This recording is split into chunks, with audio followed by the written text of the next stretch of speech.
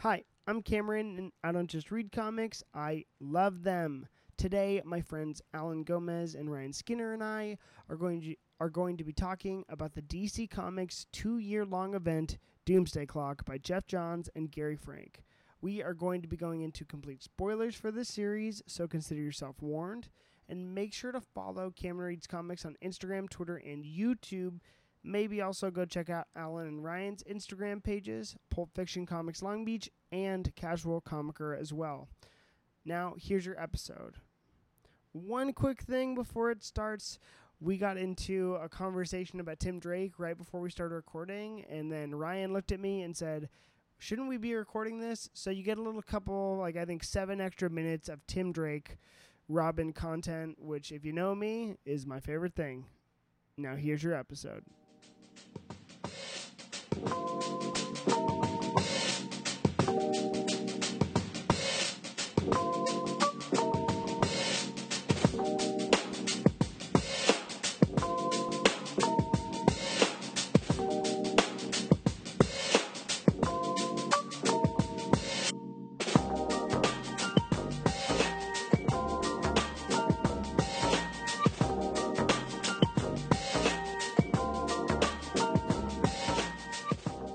Before we get into Doomsday Clock, we're going to do a brief tangent on Tim Drake, and here we go. There you go. So also I was going to say, though, not just comic book readers, but cartoon watchers. Millions of children. Goes back to the Green Lantern thing. You're like, what are you guys doing? You're doing Hal Jordan? I get that like the comic book people have decided that Hal Jordan is the default Green Lantern. And he's not, yeah. I mean, that's fine, but like millions of children don't know who the hell Hal Jordan is, or they're adults now, but when they were children, Green Lantern is Jon Stewart. Like, way more kids watch the Justice League cartoon than read any comic books. So, ditto for Tim Drake. He was Robin for most of Batman animated series and all that jazz. Like, they had Tim Drake right for the first couple seasons, but everything after that they went over to Tim Drake. So yeah, and in the last season, which is the one I watched, so he's definitively. But even to your point too, a lot of people when they were picking up comics for the first time, it was Kyle Rayner as Green Lantern. That's true. I'm in the camp of Kyle Rayner. That's right. Because I for Cameron, I'm like over here like, Jon Stewart and Hal Jordan, and that's it. And you're like, what about Kyle Rayner? Oh, Kyle Rayner, literally the Ron Mars, Daryl Banks. Like, of all the things I want, I said in the last episode that I wanted a Green Arrow by Phil Hester. I want a Kyle Rayner by Daryl Banks. I wanted Tim Drake Batman. That's what I want. Okay. I want Tim Drake to become Batman. Well, we had Battle for the Cowl, and he was in the running, but it didn't go that way. What about his Red Robin? You ever read any Red Robin comics? I haven't read. Yeah, how did that series do? Actually, I mean, yeah. They're really are sought his after and cheeseburgers very good? expensive. Huh? Are his cheeseburgers good? Red Robin. Woof. Okay, so that's the only reason why I don't like we that all name. live Tim Drake here. Yeah. Hey, isn't it Tim? Is it Tim? I think it's Tim Drake in that video game that's coming out. It is. There you go. It is. And you know why? Because what weapon is most associated with Tim Drake? Is it the Billy Club? No, that's The Billy. staff? Billy Club Intellect? would have to be. No, Billy Club is Nightwing, but no, the Slash staff. Taylor, yeah, both staff. Yeah, definitely. That's always been Tim Drake's deal. Tim Drake's, and you know who redesigned one of my favorite comic pages of all time, the redesigned Robin costume in the first appearance of Tim Drake as Robin by Norm Brayfogle. Yeah, One of the best reveals of all time. One of the best costumes of all time. we gave him those couple little shoulder things, and With the adorable. it was so 90s, but now so functional. Yeah. Like, he gave him pants. Yeah, Come on. gave him pants. Yeah, You know what the best costume is though, and we only had a brief run of this. Is the post Infinite Crisis black and red, and they gave the Tim Drake Robin cape the ends like the Batman cape. Right. There's a Patrick Gleason cover of the Tim Drake series Robin. Also, first Robin to get a solo series. It's fine. Yeah. It's fine. The Brian Bolin cover, right? Yeah. No, it's a Pat Gleason. The Brian Bowling cover of the original. Yeah, That was a original Robin mini run. series, Yeah. and then there was a Tom Grummett. Oh, okay. With all by Chuck Dixon, greatest Batman writer of all time, and they had eventually, I think it's issue 125, a cover of him post Connor Kent death in that costume, and now George Jimenez is, because Tim has his own solo series now. George Jimenez did a cover of that costume, and it is so pretty, and I'm so excited. Tim Drake Appreciation minute. Tim, if brought you to can hear by- us, we love you. He can, and we do. I literally am so excited that we went on this tangent. Yeah. Because you can never talk about Tim Drake enough. Like because as comic book fans, we as children reading and watching we identify with Robin more than Batman, and when Tim Drake is our Robin and then he's taken away from us, it's like, and especially Damian when he took him away. I remember when I first started going to Pulp Fiction, I hated Grant Morrison. Everybody hated Damien. I hated Damian, I but still kind of hate Damien. There you go. You got to read the Pat Gleason. No, I'll read it eventually, but until then, I still kind of hate Damien. It's like Batman Pearl was the only thing where it's like, oh wow, you realize you hate Damian because he's so much like his father, and it's like, oh wow, like, but I hated Grant Morrison because he like dethroned Tim Drake as Robin. Yeah, he had him beat the shit out of Tim Drake in that issue. Oh, and it's like, yeah, he's a ninja boy. Like Damian literally. Oh, League of Assassins, like Yeah. It was sad. And then the number one Damian panel of all time in that first issue, I think it's 695, where he says, oh my gosh. He says, "Don't be condescending. I'll break your face." And I'm like, "Oh my gosh!" Grant Morrison, I'm pretty sure, went out of his way to make that character very unlikable, and he was trying to see if he could make you like him by the end of his run.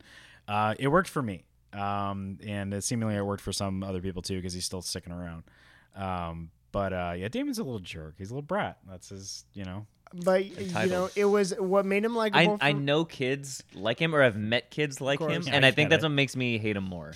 We want to see him overcome it. We want to see him grow out of it. Oh, Or, whatever. Yeah, you know. You haven't read the Patrick? He was mentioning the Tomasi Gleason Batman and Robin I stuff. haven't read that. It's really good. It is the and single greatest of the New 52. It really does get to like Rob. Damien is he's a abused kid. Like League of Shadows. I mean, just he's got problems the same way Bruce has problems, which was why we loved Dick Grayson so much in Nightwing, because it's like, oh, he got out. It looks like he's a pretty well-adjusted human being that I want to be friends with. But Damien not so much. Damien's a big old broken mess, just like his dad. So and in one arc, in like the second or first arc of the whole story, it's Damien.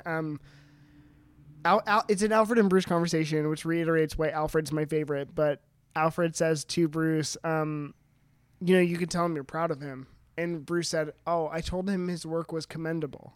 As in, that's the same thing. And Alfred's like, that's not the same thing. And then he never gets to it. And then there's a really beautiful moment. And Bruce eventually says to Damien, like, I'm proud of you. And they hug, and it's like the most intimate, beautiful thing ever. Oh, it's perfect. And Patrick Gleason is the only artist that could do that. Oh, I love it. Anyways, Doomsday Clock. We did like 7 minutes, and that's bonus. So we have been trying to do this Doomsday Clock episode for a while. One of the biggest DC events of all time. I am. Oh my gosh, we even say who I'm here with. I am here with Ryan Skinner, owner, manager of Pulp Fiction Comics Long Beach. Hello, Ryan. Thank you for having me. I am so glad to have you. Go follow at Pulp Fiction Comics Long Beach on Instagram. And I'm here with Alan Gomez, a runner of the Casual Comicer, COMICKER Instagram. Hi, Alan. Hello. Glad to be here with both of you, recording late night at the Pulp Fiction store in Long Beach. It's the best comic shop in the world. Aww. It really, Too bad it's not live, so then we can have everyone watch us from outside. yeah, and interrupt. And have you guys seen any wonderful street people coming in and poking in the window? No, your windows are too tinted. I can't see outside. Yeah, they still like to come through. I remember one time I was working here, I was working for product or whatever, and so Ryan was like a customer came in and he just farted in the store, and then Andy, one of your workers, was just like, "Really, dude?" Yeah. That's one of my most favorite memories. Oh, it's good. Okay, so before we get into Doomsday Clock, like Ryan, as a retailer, there was so much hype around this book. I remember I remember when you were at your old location, you were like, okay, 1 cover per person because there's like 3 covers released. I remember the night of, I think it was Jim. No, it wasn't Jim Lee. It was Scott Snyder and Jeff Johns came to Midtown Comics and delivered pizza because they did a midnight release. Yeah. It was a huge deal. I remember saving the photo because I was like, I wish Jeff Johns would give me pizza. But I wish anyone would give me pizza. Yeah, I'm gonna get pizza on the way home. good on you. So, what do you remember any what that was like for you? Yeah, it was a big deal. You have to go back to DC Rebirth special, the 80-page special. Great single issue. Yeah, 80 pages as mentioned on the cover. And so we're coming out of the New 52, and things are.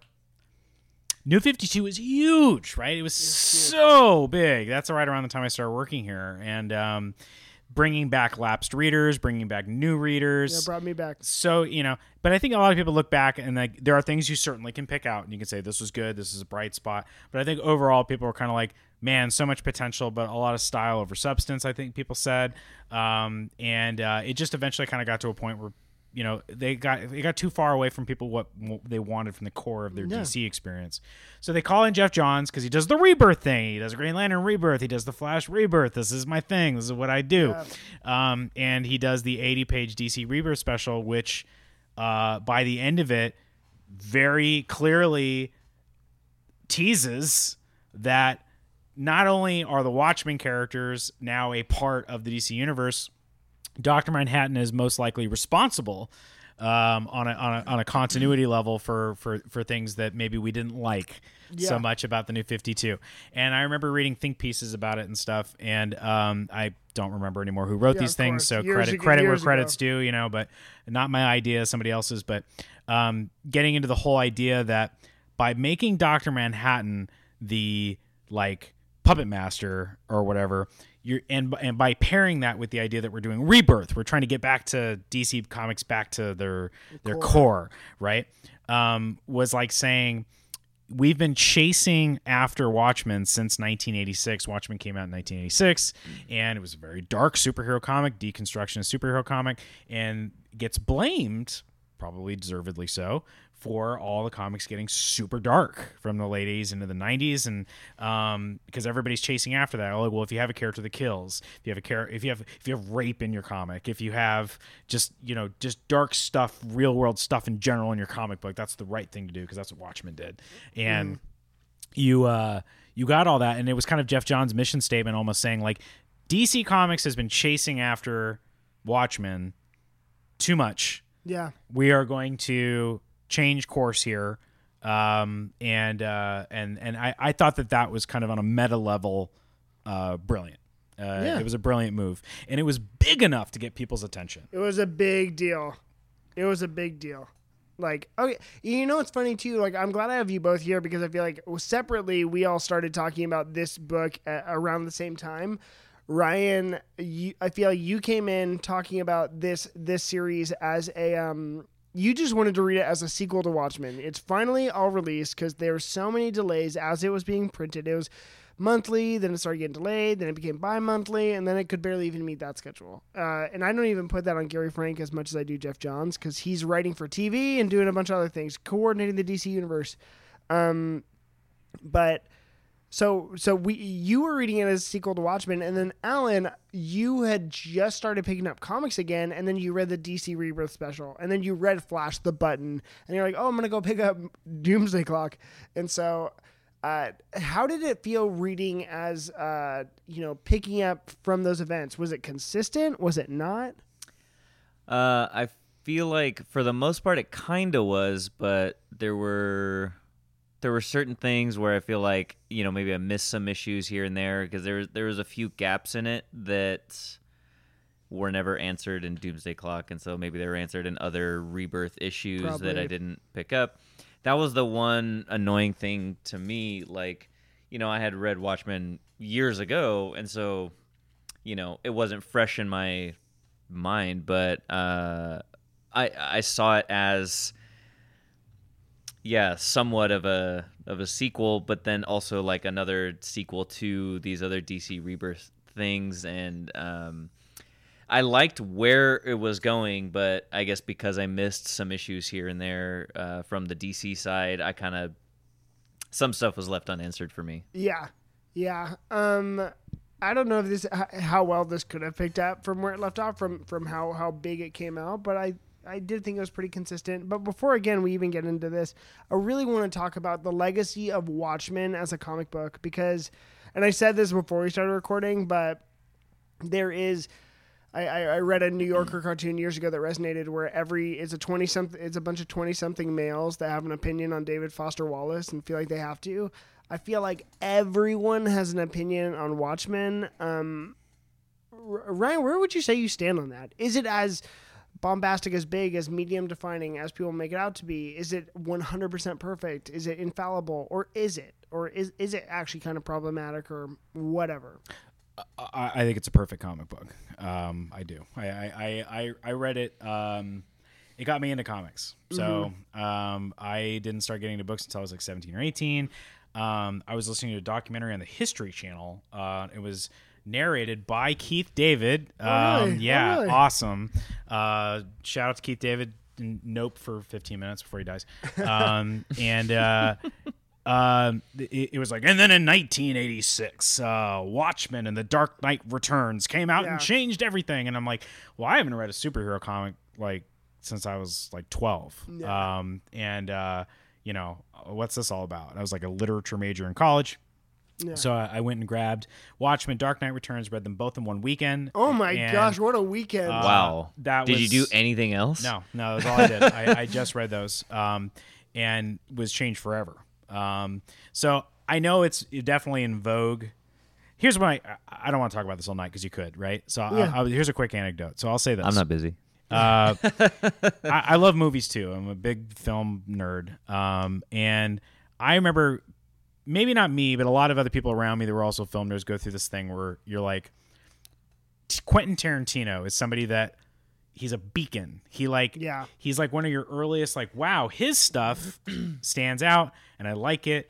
And he's one of those things that kind of brings you into it. And then maybe you discover more people through him. Right. Yeah. And, like really early on, there's a lot of other people like that too, like Sam Raimi or, I agree. And then if you keep going, some people go through a phase where he sucks. He's, he just steals all his stuff from other people. And everyone steals everything from everybody. Yeah. And they get all into like, I don't know, they've gone like beyond Tarantino. And then I feel like people either keep doing that and then I think they become what I call pretentious. And then, or they come back or they go, what the hell was I talking about? Every time a Tarantino movie comes out, it's a miracle. They're incredibly entertaining with these dialogue and it's so much fun to watch. What was I thinking? And I think people just want to be contrarians. I think, and I think that's a part of when you kind of get like into it, you start kind of feeling like contrarian makes you more interesting or cooler. I don't know what. But I think the same thing happens with Alan Moore. And I think especially, Dark Knight Returns and Watchmen, I think those are two things that are beacons. They bring people in and then sometimes people get, like you were saying, like, oh, let's look at how problematic it is. Let's look at this. Let's look at what things he said in public, all these other things. Obviously Frank Miller is an easier one to pick on. But I think that these things on their own are still like amazing works of art. And Watchmen, not even just as a comic book, but like giving it to somebody and being like, what a wonderful way to explain to somebody what it was like in 1986, what the world's like psyche would have been, what, and how that still connects to world events now. I've not thought of it that way. Because a lot of kids, you're like, oh, everybody should read Watchmen. I'm like, not right away. Let's at least talk about the literally. Cold War and talk about Vietnam Nixon. and like a few things like before we like get into it. Because if you don't know anything about that stuff, it's just maybe it's gonna fly over your head. Like I was born in '84. This book came out in '86. It didn't mean anything. I'm not an '80s kid. I'm a '90s kid. Yeah. So when I read Watchmen, I wish I was an '80s kid. When I read Watchmen, for me, that was like I was seeing something. Almost like a world that I like. Is this the real world? Is this actually the real world? All right. That's like that's like kind of came off to me at 18-year-old Ryan. That was a long-winded answer. No, it's good. My short answer is yes, I'll fight you. It's That's all of the fine. things. I'll fight you. That's fine. Alan, what's your take on Watchmen? Oh man, it's a big one. Yeah, it's a lot to unpack. I don't even know if I can really have a take. It's more just something to absorb. Like, I don't know, and also, a note here. I haven't read this. I haven't read Watchmen in like 10 years. Yeah. So so trying to be back in 10 years ago me. Yeah, it's just a lot to digest. I don't know. It's just such a unique reading experience that it's just. I don't even know what I can say anymore. I don't want to say anything incorrect since I haven't read it in so long. But I honestly, I'm kind of just listening to Ryan's answers, and I'm just like, wow, yeah, I agree. I read it a lot, and I worshipped at the altar of Alan Moore. When people are getting into books, again, people do start. They start with Alan Moore. They start with Neil Gaiman. They start with Grant Morrison. They start with Warren Ellis. They start with all these British guys. This British invasion was huge in terms of how it overturned. I think that once you get into it more, you start reading more comic books. You start pushing artwork more. Yeah. You start pushing the art form more, other than just like a comic book trying to be literature, as opposed to a comic book just being a pure comic book. You move on from that. But I think that in the beginning, these things attract people for good reason, and I still think Watchmen is unassailable. You mentioned Ed Brubaker. Yeah. Brubaker, multiple occasions, has said that Watchmen is a perfect comic book. That's what he goes back to when he's not sure about his writing. I love Brubaker. It's a still amazing functional storytelling. Dave Gibbons' 9-panel grid is the most. I'd argue probably in the medium. I wise, love the 9-panel grid. I love that. In the medium wise, I think the most influential thing about this book. Yeah. I never know how I don't even know how to articulate how I feel about Watchmen, because for me, it's I guess there's the elitist where you're talking about where people want to say how perfect it is, and I'm like, I do think it's a perfect book, and I remember the first 5 times I read it because I was like, I won't fight you, Cameron. It was worshiping at the altar, but for me, Ryan's read it 15 times. Yeah, probably. right. Yeah, Ryan's. I get he's cool with me, man. Yeah. I've read it like 5 times. It's like I read it once. I just think that when I guess I'm the most disgruntled when people are like, I'm so into comic books, and like they're only reading Frank Miller and Alan Moore, and I'm like, because you know who I think is I think what book, and I think I've said this on here. Those are the hypes. Exactly, and like they deconstruct it and they make it so like whenever you want to give credibility to a comic book, I'd give them those two, and then I throw in Brian K. Vaughan. Yeah, because I'm like it just medium defying, but I think that equivalently in a modern sense is Mark Russell, and I think the Snagglepuss Chronicles is as perfect. Coming to Watchmen, he's coming out here with Snagglepuss I literally think Snagglepuss Chronicles. Hey, Mark Russell just won an Eisner. Rightfully, and like not even for best writer, which I think is a disgrace. But I'm like, I think that is equally as powerful, but not talked about as much, and just as much a deconstruction of the medium satirically and like. I think that there's so much credibility that these guys are. That so many other people are putting to the medium that are being overlooked because Watchmen is Watchmen, and that's my issue. Let me say something to that. Yeah. So, I'm gonna go back to movies again because I like movies. It's great. It's great. I think it's the same thing with movies. Movies go straight to deconstruction things, right? People go to Scorsese. They go to they go to things that are like dark and edgy and whatever. Like that just brings people in, But like, and I love that stuff. I still love that stuff. I love the new Joker movie. Of course. Okay, even though it was just that's what it was. It was Todd a dark, Phillips, edgy movie, right? And that's But I think there's a place for that. I love Taxi Driver. However. And here we go. I'm going to take myself down a few pegs for you. Okay. Go for it. Ask me what my favorite Wachowski movie is. What is your favorite Wachowski movie? Speed Racer. Speed Racer. Wait, as in literally the literally. Emile Hirsch. Yep, the Emile Hirsch Speed Racer movie. I think that is a movie that wields joy and spectacle and fun and just dumb stuff. I mean, I'm all about that too. I love movies that are fun, but they don't have to be good. Perfect example is Purple Rain. Terrible movie, amazing performances. Yeah. I've never seen Purple Rain. It's take myself down another few pegs. No, hey, watch it for the musical performances. They're incredible. Is that on HBO? And not, I Probably think it is. But even Prince isn't even the only one who sings and performs. Yeah.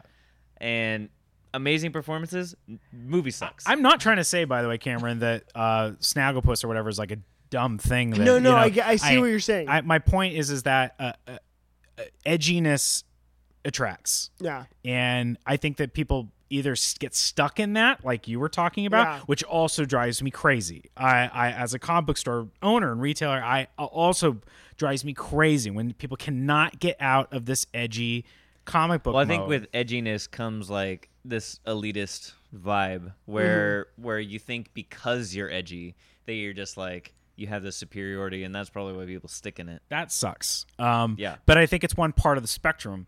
And just the way Watchmen is amazing, DC No Frontier is amazing. Just the same Yes. way, this new issue of Superman Space Age that came out this week, I think is phenomenal. Written by Mark Russell. Anyways. Written by Mark Russell. Yeah. And Mike Allred. But yes, and I think that's where we meet, because I'm like because I just think people feel as though comic book, the peak of comic book dumb, the medium it happened in 1986, Right. and I'm like, that is so untrue. I agree. And like, we're on the same page, and I don't think I need to articulate more. And also, too, I think that people think about. I think the crux of the story that irritates me the most is that I feel summarized the end of the Watchmen story is the point that whether or not humanity is worth saving, and the answer Alan Moore comes up with is no. No, I agree. And- He's an and that's eternal why- pessimist. No, Yeah, and that's my biggest grievance. And I am also in my darkest of hearts. Yeah. I am probably a pessimist, but I try every day to not be. But I would say Tough battle. Same. What's that? That's a tough battle. Same. I would say a real quick thing. If you feel that way about Alan Moore and you haven't read it yet, read Top 10. You said, yeah. Top 10 is funny. It's full of heart and very life affirming.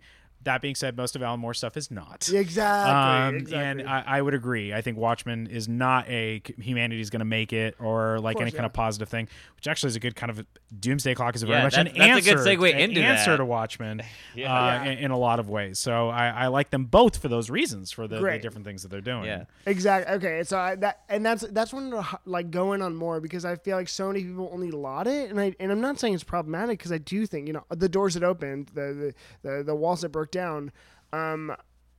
But I also, and even on top of all that, as we get into Doomsday Clock, I want to say my favorite thing Alan Moore did was the single greatest Superman issue ever, Superman For the man who Annual, has everything.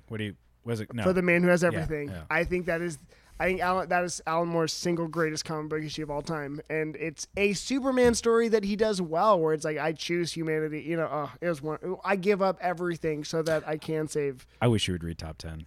I will when You know, I think. It's gonna change your whole vibe I on have him. top 10. Someone loaned it to me. Yeah. And I haven't read it yet, but I have it So on my now bookshelf. that's It's going to change your whole perspective on that guy. good. I like Alan Moore, and I still am due to read his Swamp Thing run. Which Well, Swamp Thing is life affirming in some ways too, but it's also pretty dark. I'm just down for the vertigo-ness Yeah, of it all. yeah. But like, I'm in the same way, like, I think Grant Morrison walks that line, All-Star Superman, where it's a little bit of both. All-Star and Superman's incredible. it's like the single greatest Superman. By the way, ask me what's better, Watchmen or Alan Moore's Swamp Thing run? What's better, Alan Moore? Alan Moore's Swamp Thing run. Yeah, and that's why I think you and I have talked about doing Miracle Man, because I'm still due to do Miracle Man. Yeah. Anyways, All right, sorry. No, you're good. I started that. So Doomsday Clock. Okay, so going into Doomsday Clock, how do we feel about Jeff Johns' attempt to replicate Alan Moore's voice? Because that's what stuck out to me most That's a in good the first first. question. That's what stuck out to me most in the first issue. Alan, you're ready to talk. Go Yeah, for it. I'm ready. So I kind of, at second thought, I don't know if he's directly trying to replicate Alan Moore's voice. I think more what he's doing is just, I don't know if this is just me, but I think he's just taking what Alan Moore established and then making like a really, I don't know, I want to be careful of saying this, but I feel like he turned it into kind of this experimental exploration into his characters, to Alan Moore's characters, and then also into the DC world with this big crossover, because it seems like, and then even adding the new characters, what is it, Mime and Marionette, and which honestly I love those characters. They were great. I think one of the reasons that got me into it was Ryan talking about Mime and Marionette via Gary Frank's art, and how he was able to visualize them. You know what I'm talking about, when she has the string in her hands and she separates them. I want you to describe it. Yeah. Well, first, before I do that, I want to say, Alan, I think you're really onto something there, because I feel kind of similarly. I feel like Jeff Johns respects Watchmen. I think he respects a lot of other superhero comics a lot more.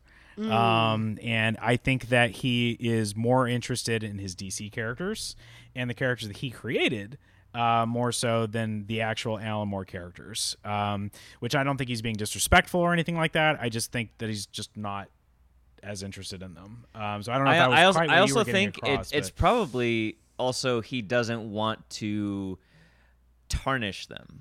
I think that's also part of it too. It's too.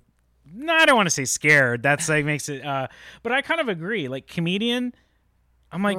Good luck. Yeah. What did you? I mean, I'm not bad, but it was just kind of like this was a very broad strokes, I think, version of this character, with no nuance at all whatsoever. That's true. He was very one dimensional in this one. I mean, I'm not saying like, oh, I'm team comedian. He's a monster. Yeah, literally the problematic parts of the Watchmen right. is comedian. I'm gonna already get myself in trouble. But I mean, but I do think he's a nuanced character. He really is. I think he's supposed to represent a lot of things about humanity that I don't know that Jeff Johns is even caring about. Jeff Johns was just kind of like, oh, last time, this. Like that was kind of like all I really got from him. Mm-hmm. Ozymandias is essentially he was just like, oh, he's this world's Lex Luthor. Which that's fine, but I think there was a little bit more to it than that, but that's okay. Also, we can go into full spoilers if you guys just make sure. I certainly hope so. Yeah, okay, cool.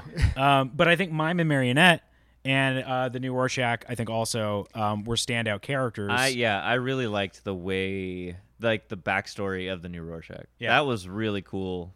Those are the things that were most interesting to me. Now I forgot which. I wanted to give him credit for his No, comments. that's great. I was asking you how. Well, you're there. How Mime and Marionette were the bridge. Yeah. So Mime and Marionette. That's how you get introduced. Essentially, I feel like. I mean, you're getting. So imagine that first issue.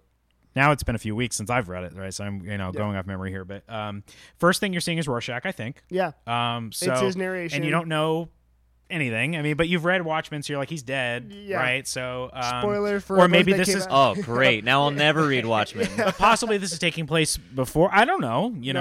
Who knows? But then we get Mime and Marionette. What a wonderful. Usually in storytelling and screenwriting, whatever, you give somebody a new character for people to kind of give people perspective, right? Like, so they're discovering a new world through the eyes of this character that also doesn't know that world, right? Yeah. So Mime and Marionette are these crazy fucked up versions of that for us, because while they're right at home in the Watchmen universe, we're about to see them discover the DC universe, right? Yep. And I think they're just treasures. The whole reason I read Doomsday Clock at all to begin with was because we have a new book coming out right now. It's up to issue 4, Flashpoint Beyond. Yeah. Jeff Johns is seemingly back. He's doing this. He's also doing... he has some JSA book that's supposed to come out whenever. Maybe it's just that. I feel like there was something else he has his name on, but I guess that's doing it. Geiger that we were talking about Yeah, earlier. but that's over at Image. So I was just interested with everything that's going on with Jeff Johns and all his drama and all the DC, Warner Brothers, and all that kind of stuff. It's just like, he doesn't... It's not Club Jeff Johns anymore. He had... That's almost complete sway, seemingly, over over DC editorial. Now, not so much. But the idea that here's Flashpoint Beyond, and I kind of thought Doomsday Clock was just sort of a like, oh, we did that, we're moving on. Yeah. Like, it took so long to come out. People were definitely kind of like, like by the end of it. And it didn't seem to make an impact on the DC universe the way people thought it was going to. Yeah. And I was very surprised when I flipped open issue 0 of Flashpoint Beyond, and the very first thing you see is Mime and Marionette. I'm like, oh, we're not giving this up yet. That's great. I am glad to hear that because I didn't know, because I would love to see a lot more Mime and Marionette. I really want them to have their own series. They're great. Yeah, even if it's like a one-shot, like I think they have so much potential. And a side note, when you were talking about Marionette's string thing. Yeah. I loved Mime's weapons. Yeah. Oh, like so I love cool. Yeah, that was amazing. And I love too that one scene when he's opening up the locker with his weapons, and I forget who's with him. Is it a comedian or is it Ozymandias? No, it's Rorschach. It's when they're coming out of the prison, so it's Rorschach. It's Rorschach. And then he opens the locker and it like looks empty, and you're like, oh, someone must have emptied out your locker, and then he like starts taking them, and you think he's just messing with them. And then later on when he like pulls out a freaking gun and it like, shoots. oh dude, Oh my god. I loved it. I loved those two characters. Those were my favorite parts of this book. So to try to bring it back to your question, Sorry. Despite what you feel about the actual story and how you feel Jeff Johns did with this idea, I don't think you can say anything negative about Gary Frank. I think Gary Frank, he goes into the 9-panel structure, but doesn't do it like Dave Gibbons at all. I think he makes it his own. And Gary Frank is just, I think, a really great artist. Yeah. He communicates action really well. He communicates facial expressions really well. And I think it was a very good choice to do this book. I'm trying to imagine another artist, I think, and it's hard for me to imagine it. I think not that Gary or Dave Gibbons has passed on. He's been doing a lot of stuff for DC, but I think that the true modern person to pick up the torch is Gary Frank, and I'm hard. It's hard not to say that I think he is the pinnacle DC universe artist. I think there's maybe a couple other names. There's a Darwin Cook, even Tim Sale. But I think it's too soon. Too soon. But for the last two names we said actually, but Gary Frank. I think that he was the one who got me more into this book than Jeff Johns did. Based on his, and oh my gosh, the covers, the pre 5G covers that he did for the death metal variants. Oh my gosh, the single greatest covers of all time. Anyways, so. I think when we started talking about this book, it was, how's Jeff Johns doing? Like, is he? Because I remember reading the first issue and just being like, meh, like, okay, like, is this?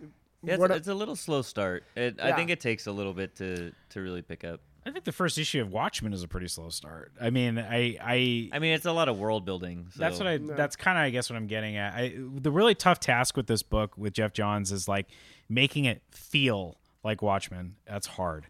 You have to make it feel like not dystopian, that's the wrong word, but you have to constantly feel like the world might end.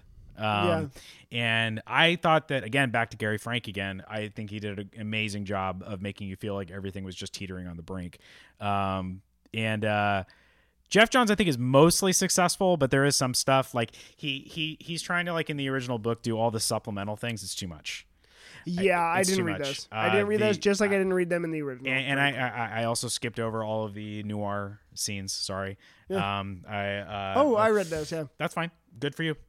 I didn't need to because eventually it got to the point and I understood who he is and what that was all about, and I didn't need to know the rest of it. So I think some of that stuff with Jeff Johns was he's trying. I think he's mostly succeeding as evoking Watchmen, but not 100% successful. Oh my gosh! Okay, we've gone through a lot of my questions actually, and I didn't even look at my notes. That's how into it I was. How do we feel this book was as a DC event? Great, actually. Really? Yeah, not perfect. Again, for me, you're talking to a retailer. Yeah. Okay, and you're talking to somebody that's like about the zeitgeist of comic books and stuff. And a big part of comic books, especially in the mainstream books, is spectacle. And it's like, you do need to, like, people get sick of it if you do it all the time. It's kind of like if you constantly are blowing an air horn, it's not going to shock you anymore. You're just going to be annoyed. I used to live in the flight path of John Wayne Airport. So. There you go. Exactly. Yeah. We're in Chicago. We were like, this place would be great. And we listened to the trains go by, like, after, like, half an hour eating lunch. We're like, never mind. I don't need a beer. But, so, however, I still think that's a part of the business. I think it's a part of the art form. I think it's part of the culture. Mm-hmm. There's a few things that I can think of that are bigger swings than I know what I'm going to do to move DC books. I'm going to bring the Watchmen characters into the DC universe. That is a big swing. That is a big, like, Babe Ruth pointing your finger out into the stands before you get the pitch. So even on just that level, I got to respect it. That's probably before, when he even first started thinking about it, not even considering it, when he first started having the thought of doing Doomsday Clock. Yeah, it had to have been daunting. The cojones, that's something else, man. You're gonna take a sacred cow and you're gonna go play with it. But I think that you needed to do that. I think if you're going to do a sequel to Watchmen and you just try to do Watchmen again, Yeah. man, you Oh, you yeah. talk about traps to fall into. That's a big one. Yeah. At the very least with this, you might get lost in the spectacle. So the idea that I'm going to do the only way to do a sequel to Watchmen, the only thing to do anything big enough is to bring in Superman. I mean, I can't fault him for thinking that. Alan, how did you feel about this book as compared to the other events that you've read? Because you're coming off the tails of also reading Spider-Verse. Yeah. This is I'd say as big of a spectacle as something like Spider-Verse. So how did it feel? You have the flavor of an event book in your mouth. Yeah, I would say, going back to what I said before about him getting really kind of experimental with characters on both sides. Mm-hmm. I did like the risks that he took, where even like Dr. Manhattan changing courses of history throughout the different parts of the book and stuff like that. Like it, whether people liked it or hated it, like it was really cool to just see those kind of ideas. And like Ryan said too, I really have to respect the chances that he took on the book.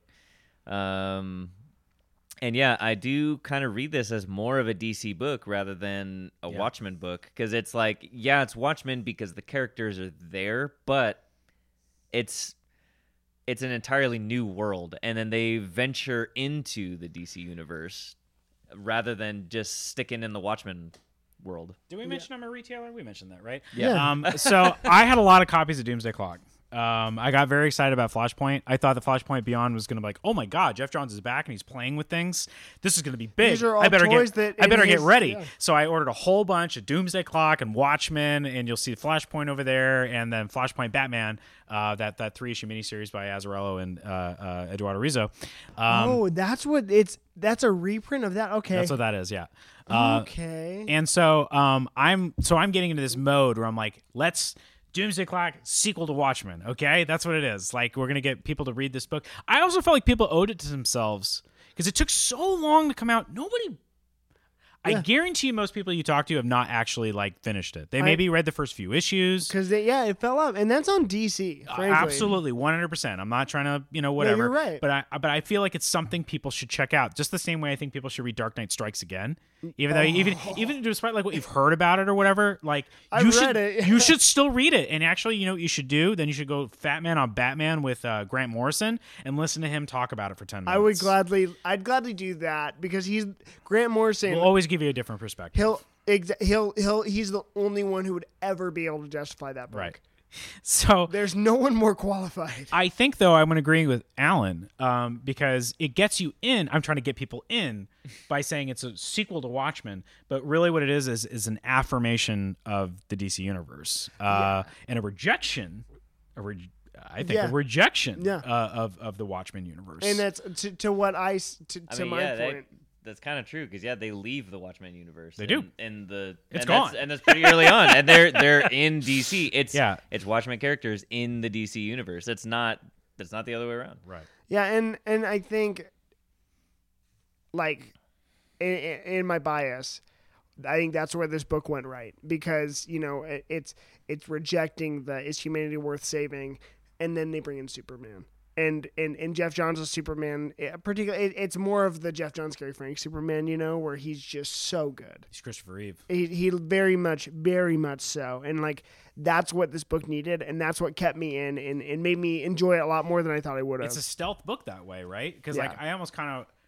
me and my little punk rock universe where what I really want to start doing is taking graphic novels and putting them together little sections. Yeah. And I don't do it because Annie doesn't know how to look for books. Because if he comes in, somebody says, I want this thing. She's going to be like, Ryan, what the hell? You got a kaiju corner and what the hell are you doing?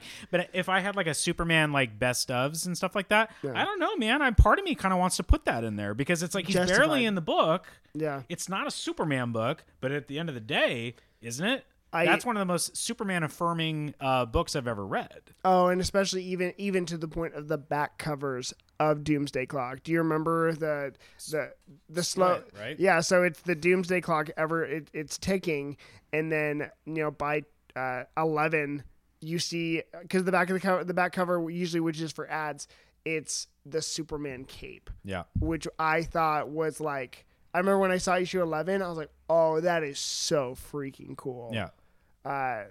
Yes, just to your point, I'm like, I think it's a Superman heavy book.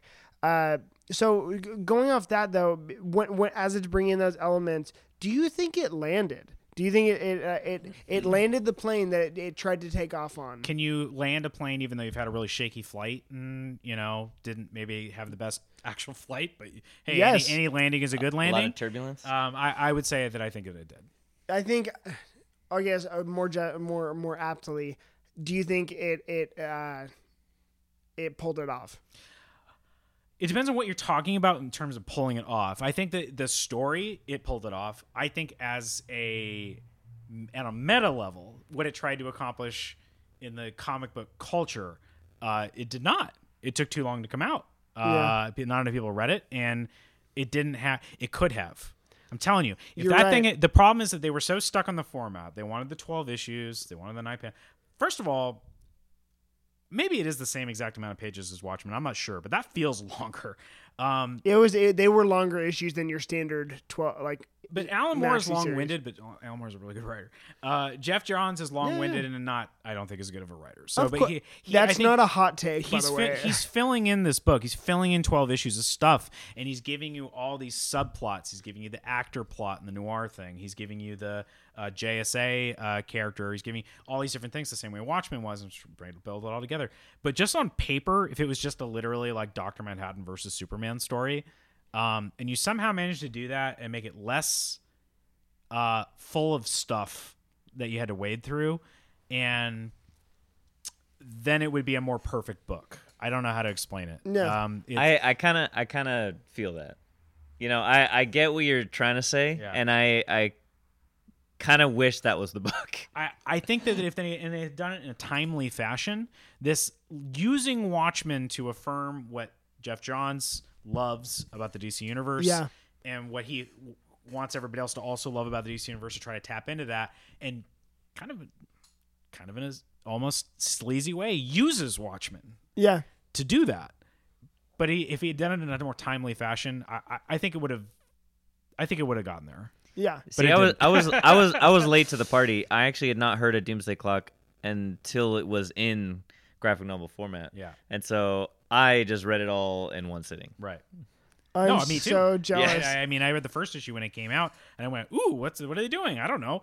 Yeah. I remember being very. By the way, I should mention context-wise, I was very anti the idea of anybody ever doing anything with Watchmen ever. I think I was too. I'm not saying I'm no longer a pretentious person. I'm sure I am, but I can tell you for a fact that I used to be a lot more pretentious, and I was one of these guys that you were talking about in terms of like the Watchmen guys, and it took me a while before I got to a point where I went, Alan Moore took these characters away from Steve Ditko. Alan Moore took these characters from Charlton. He took some characters that he saw some potential and did whatever the hell he wanted with. Yeah. If Alan Moore gets to take somebody else's toys and play with them, why the hell can't Jeff Johns and Gary Frank take Alan Moore's toys and go play with them? So that's the way I feel about that. But that wasn't the way I felt about it initially. I think one of the greatest DC editorial decisions of all time was to not let him use the Charleston characters. Yeah. Like, I for those that don't know, the Charleston characters are, they think of Rorschach as the Question, Yep. Peacemaker as the comedian, Blue Beetle as Night Owl, Black Canary as Silk Spectre, and Captain Atom as Dr. Manhattan. That's literally the Charleston characters. That's what Alan Moore was trying to do with Watchmen, and DC said no, and then he just recreated them as such. And now we have both, and I think that's totally okay and perfect. So I think that's an apt point. In an alternate universe, we have the other. Yeah. Right, exactly, yeah. Yeah. And I exactly. kind of want to read that book too. Yeah. I was thinking about it as we were talking earlier, and I'm like, I really think there should just be a Charleston Comics, just like a team book, Somebody's going to do that. They're going to do it. They're going to do a What If Watchmen, but with actually the Charleston characters. I'm like, or just let's do a ragtag DC book of Yeah. just called whatever. I think of the I mean, Champions. DC has Elseworlds, so They can Yeah. do whatever they want. yeah. I'm like, But will they? Who knows? who If it knows? makes money, they'll do it. Especially Yeah. with Peacemaker being Peacemaker right now. But anyways, I'm like, I'm so hung up on the Watchmen of it all, of this book. Alan, what was your favorite moment of this book, of the story? Honestly, I really liked the origin of Mime and Marionette. Mm-hmm. I think they had, and I've told you this a ton of time. I just gravitate to trauma. Oh yeah, you were saying that on the last Yeah, episode. I mean, I feel like all of us, we've experienced our own versions of trauma. And so I really think that, yeah, their trauma and their bond from childhood all the way until, when this book is going on is like, it's pretty nuts. Like that, I think was my favorite part, seeing not only just the characters, but seeing them together and how they are together and who they are to each other Yeah. and their origin. I feel like that was actually one of the strengths about this book when I was done with it, was that it did take its time. You know what I mean? It didn't try and rush it. And I think with that exceptional time with the noir stuff and Mime and Marionette, I was like, oh wow, this is actually really... They could have took a little less time on some of the other stuff. I disagree. No. Not with that. That was great. Yeah. But some of the other stuff. I think you're probably right in the entirety of the book, but I was like, ooh, like that. It had some slow parts, yeah. The but payoff we got was like... Mime and Marionette, No, they were. that was... I want to see more. Like, I haven't had You enough. have a Flashpoint Beyond. And they All right, even have I'll get more- Flashpoint okay. Beyond number 1. Guys, stop yelling at me. I'm right here. Ryan, favorite moment? Can I do a few? Is that okay? Yeah. I'll be brief. You can do whatever you want. I'll do I brief. have 2. Yeah. So the first issue, actually, I remember with just the first issue coming out, it was just very unique to be like, what the hell is he gonna do? Who the fuck do these people think they are? Right. And then being just like, I'm intrigued. I don't know what's going on. I don't know who this Rorschach is. He showed that his hand was black. I don't know what's going on. And Mime and Marion, I don't know who these people are, but they're pretty neat. Okay, fine. I'm along for the ride. So the first issue. Then also the Dr. Manhattan discovering the metaverse, I think was really cool. I won't put it quite on par with the actual Dr. Manhattan issue from Watchmen, but it's a good ass attempt. I have you guys sold me the Dr. Manhattan issue. Yeah. Really? You guys you didn't have the full set. Yeah, I you didn't had, have a full set. You had number 1 and you had that issue, and I bought both. Oh, nice. Because those are the only 2 issues I want. That's very important. I think the metaverse stuff was really cool. We're talking about ideas. I think the idea that that Superman is at the center of everything, and the metaverse, I thought was a very Grant Morrison era level. Idea. And also, I promise I'm not just stalling for time. I You're had good. things I want to talk about. The actual conclusion, Superman coming in at the last minute, he's like, I'm catching up. I don't know exactly what's going on, but I'm Superman, so I'm going to try to save everybody.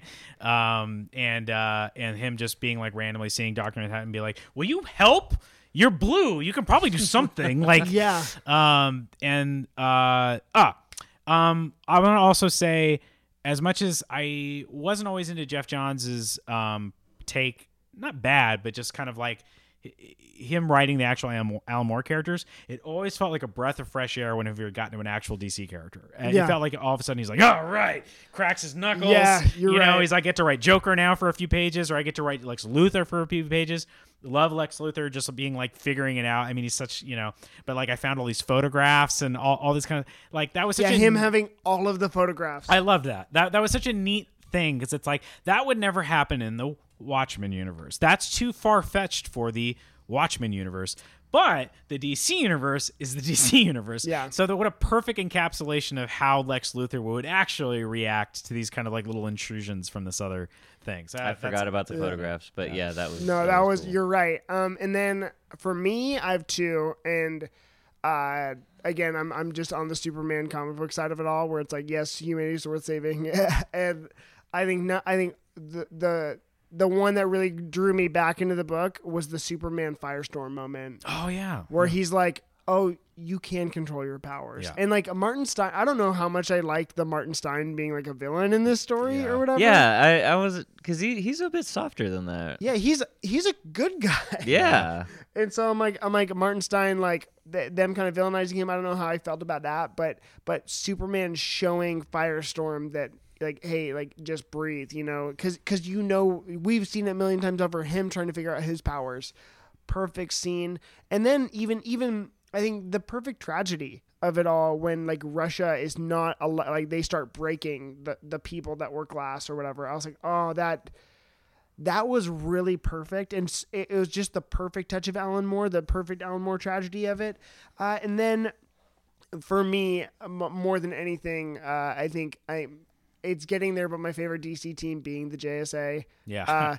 Yeah. Them bringing in not only just like Johnny Thunder, but then reminding Johnny that he is Jakeem Thunder's Thunderbolt.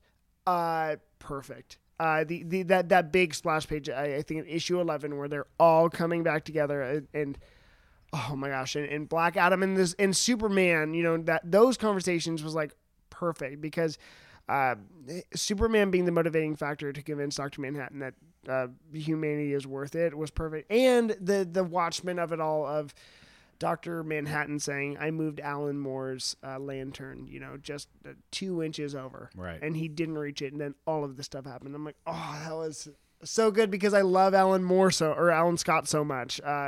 So good. So when he describes the DC universe as like a, like it has its own like white blood cells. Yes. Like, oh, that was so cool, man. It was just like, it doesn't matter what you throw at this universe. It corrects itself. Yeah. It corrects itself with hope. Why? What? Superman? Who the hell is this guy?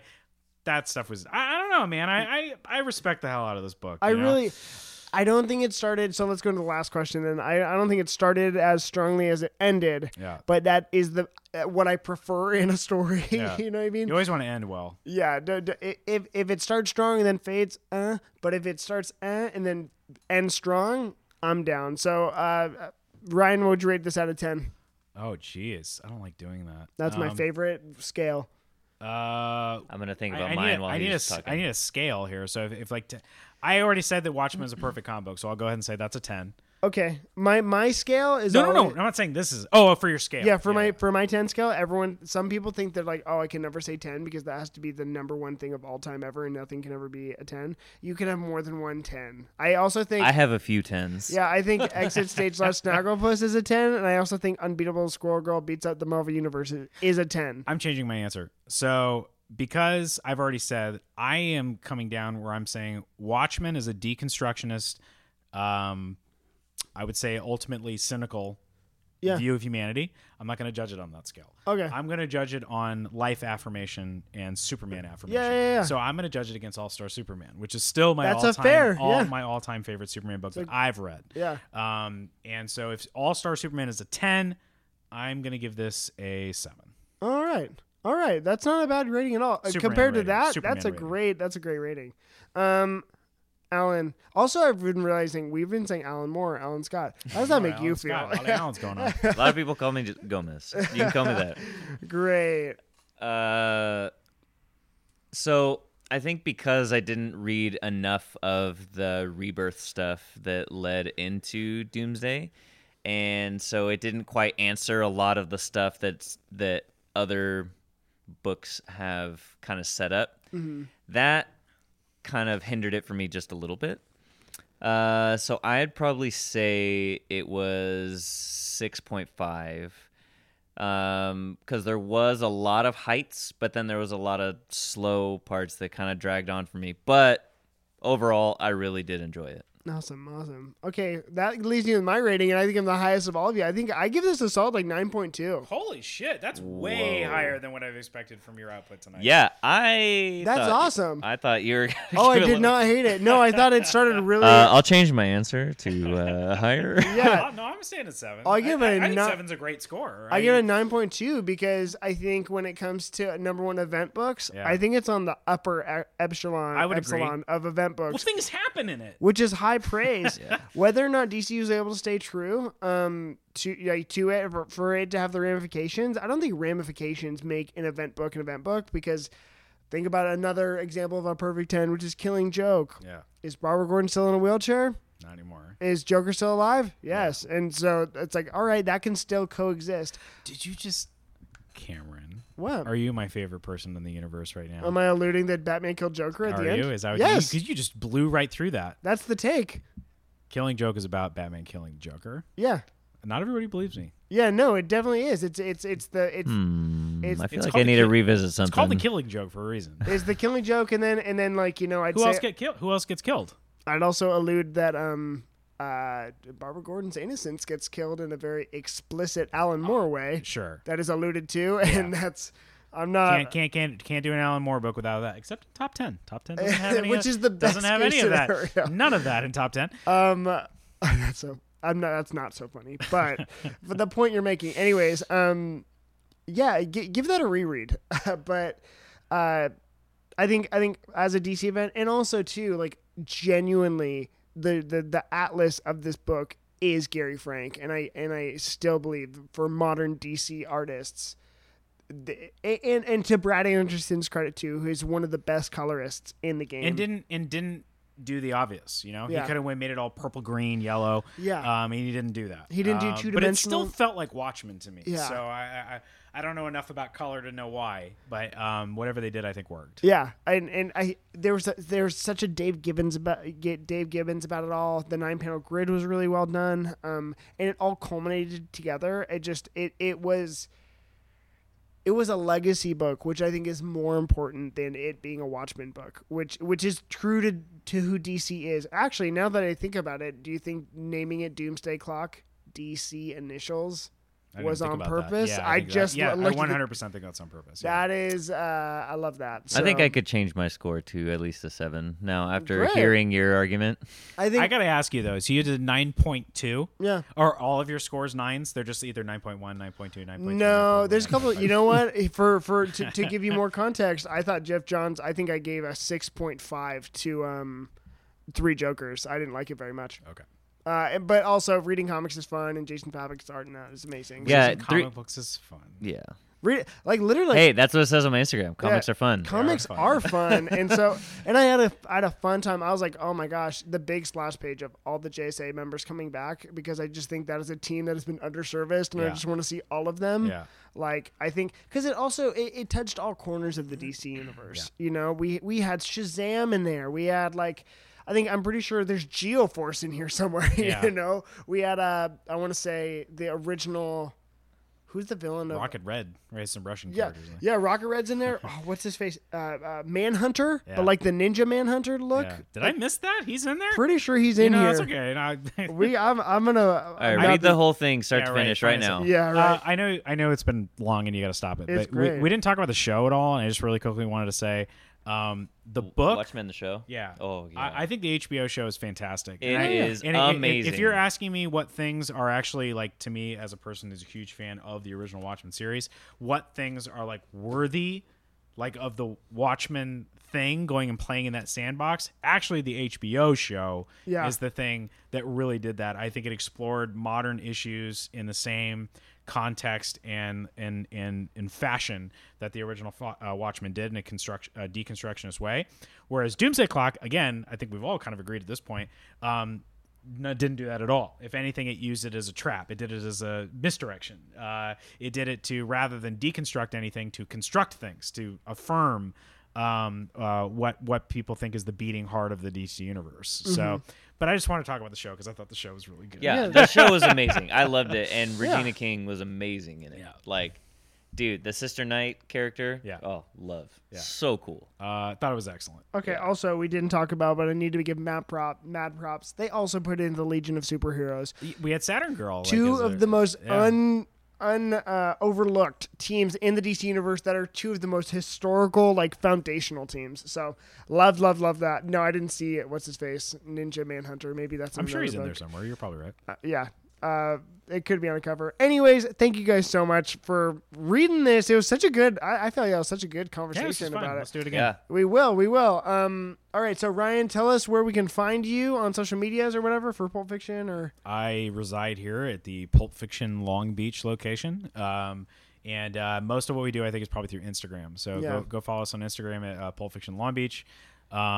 Godzilla Day, very far from Watchmen stuff. I don't know when this is going up, but we're doing Godzilla Day on Saturday, August 6th. We're going to have a killer murderer's row of artists here doing awesome kaiju stuff. So do not miss it. I'm going to have a bunch of graphic novels here on Super Sale and some goodies that I brought back with me from G-Fest. You know what? Actually, I thought about Ryan at San Diego Comic-Con because you know what book was nominated for an Eisner? Your pick last time you were on, Ultra Mega. Yeah, was it really? I didn't even It pay was attention to nominated the for an Eisners. Eisner. What did it get? Like Best New Series It was or like something? it was nominated. I don't think it won, but Best Independent, and That's I think fine. it lost out to Nice House on the Lake. Nice House and Lace is pretty fucking good. Yeah, so- but it's fine. Ultra Mega. I'm gonna have a lot of Ultra Mega copies to sell people. So Good, I'm not good, even good, read good. it. Yeah, he'll sell you on that because it's supposed to be gnarly. Where can we find you, Alan?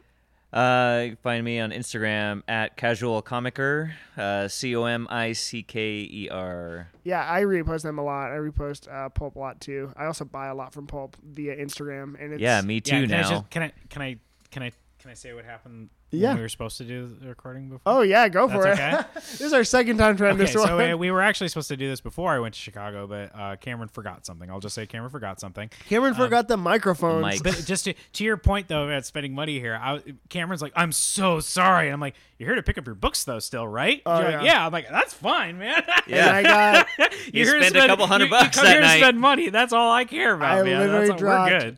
dropped. Ryan stayed late, and Cammy dropped I think about $400 on comic Yeah, books. that was a big So week. You took home that Neil Adams Superman cover. yeah, the most classic. You know, I watched an interview. He hates that cover.